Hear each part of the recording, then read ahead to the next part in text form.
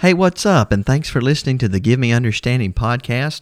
I'm the host, Aaron Dodson, and you're listening to a 10-minute overview of the book of Job.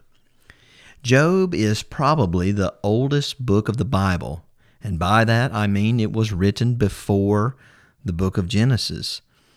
The events of Job did not take place prior to the creation, obviously. They did not take place prior to the Garden of Eden. But the writing of the book, it seems, many conservative scholars have written and show evidence that this is an ancient book of the Bible, probably the oldest book. The person of Job, the events of the book of Job, take place during the time period of the patriarchs. He probably lived after Noah, because the book makes references to a flood or the flood. But he probably lived before Abraham or around that time. And the book tells the story of the man Job, who was blameless, upright, and feared God and turned away from evil. And yet he loses everything: his health, his wealth, his family, and of course he wrestles with the question, why? Why did it happen? The book begins with a heavenly conversation or a debate that takes place between God and Satan. And then the book moves through 3 cycles of earthly debates or conversations between Job and 3 of his friends.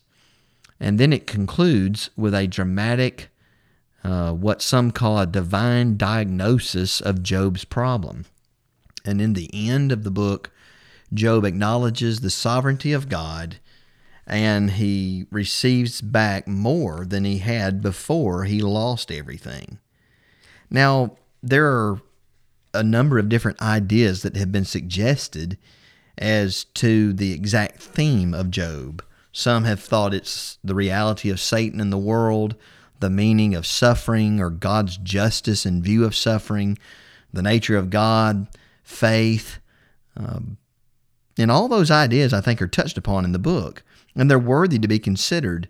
But it seems to me that the real point of the book is about God himself and God's integrity. Toward the end of the book, it records that God asked Job many questions, question after question, regarding the inner workings of the universe, and we see its calculated effect in Job's reaction. It causes Job to be humbled and to bow submissively before God, who is omnipotent, omniscient, all-wise, and sovereign. That's in Job chapter 42, verses 2 through 5.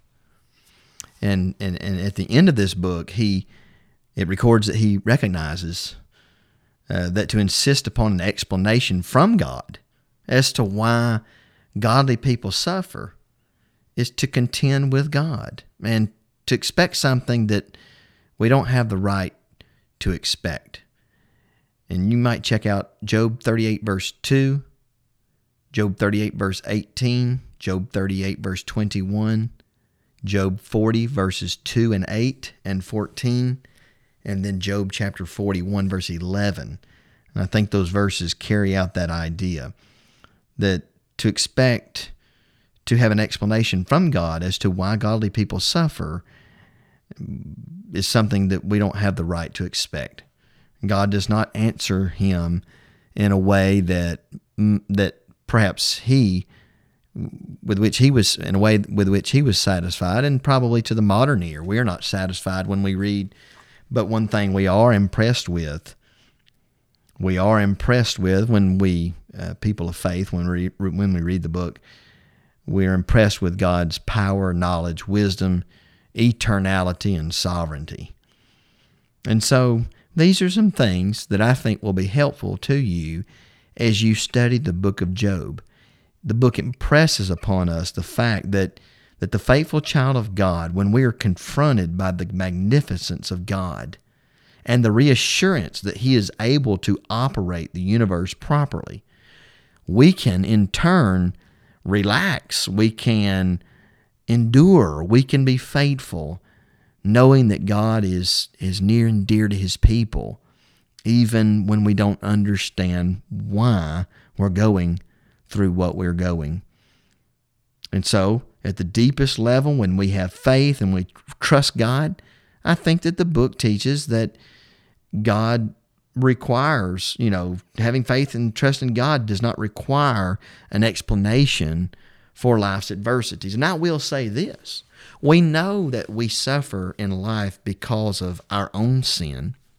We know that in life we suffer from the sins of others or as a result of the sins of others. We are adversely affected by bad decisions that others make. And we know, too, that we can suffer when we break a law of nature. If we choose to step off the top of the Empire State Building, the law of gravity, we're going to die. We're going to be flattened when we hit the bottom. And so we suffer sometimes when the laws of nature are broken. But then there's sometimes that we suffer and we don't really know why. We just know that we live in a fallen world and these things happen. Our Lord and Savior Jesus Christ was subjected to temptation and also just physical hardships that occur on earth for everyone. If you're not familiar with the book of Job, I'd like to share with you briefly an outline of the book so that you can at least contemplate that. You could write it down or you can look these things up on your own and it will help you. Job chapters 1 and 2 detail Job's disasters and how he lost everything. Chapters 3 through 31 detail Job's dialogues, his conversations with these three friends who come to comfort him. Chapters 32 through 37 record Elihu's speeches, yet a fourth friend that comes to comfort him. Chapters 38 through 41, God's speeches to Job. And then chapter 42 details Job's deliverance. Job was an incredible individual, and he believed in his God, and he was faithful to his God. He was blameless, upright, feared God, and turned away from evil. In Job chapter 2, it's recorded that God said to Satan that Satan was trying to get Job to turn on God. And, I think this is a lesson. That's Job 2, verse 3, by the way, where God says to Satan that still Job holds fast to his integrity, although you incite me against him to destroy him without cause. And I think this same concept is true today. When we are dealing with trial and adversity, know that these things come either directly or indirectly from Satan, and know that when you go through hardships, it's not God's fault, because the book of Job, if you read it carefully and study it carefully, supplemented sometimes with other verses such as James 1:17, we know that every good gift comes from God. So God gives good gifts. All the good gifts that Job enjoyed came from God, but Satan tries to take them away. Oftentimes, though, God gets the blame. And dear listener, I would encourage you, even in your hardship, try not to blame God. It's easy to do that. It's easy to be overburdened, but turn yourself to God. Humble yourself before Him in prayer. Seek His face. Seek Him in His Word. And talk to His people. Talk to those men and women that you know are people of faith that know the Bible and can help you through your hardships. We need one another during times of hardship. Good things can come through and after our suffering, and certainly the same is true of Job. I'll leave you with one verse. Job chapter 14, verse 15 is one of my favorite verses of the book. Here was Job's attitude. Though he slay me, yet will I trust him. You see, Job thought God was slaying him, but he said, even if he's slaying me, I'm going to trust him. And we need to have that same attitude, complete trust in the God of heaven who will only do what is right, as he said long ago to Abraham in the book of Genesis. I hope this 10-minute overview has been useful to you. If it has, feel free to share this with others so that others can partake. I hope that I've whetted your appetite to get into the book and study the book.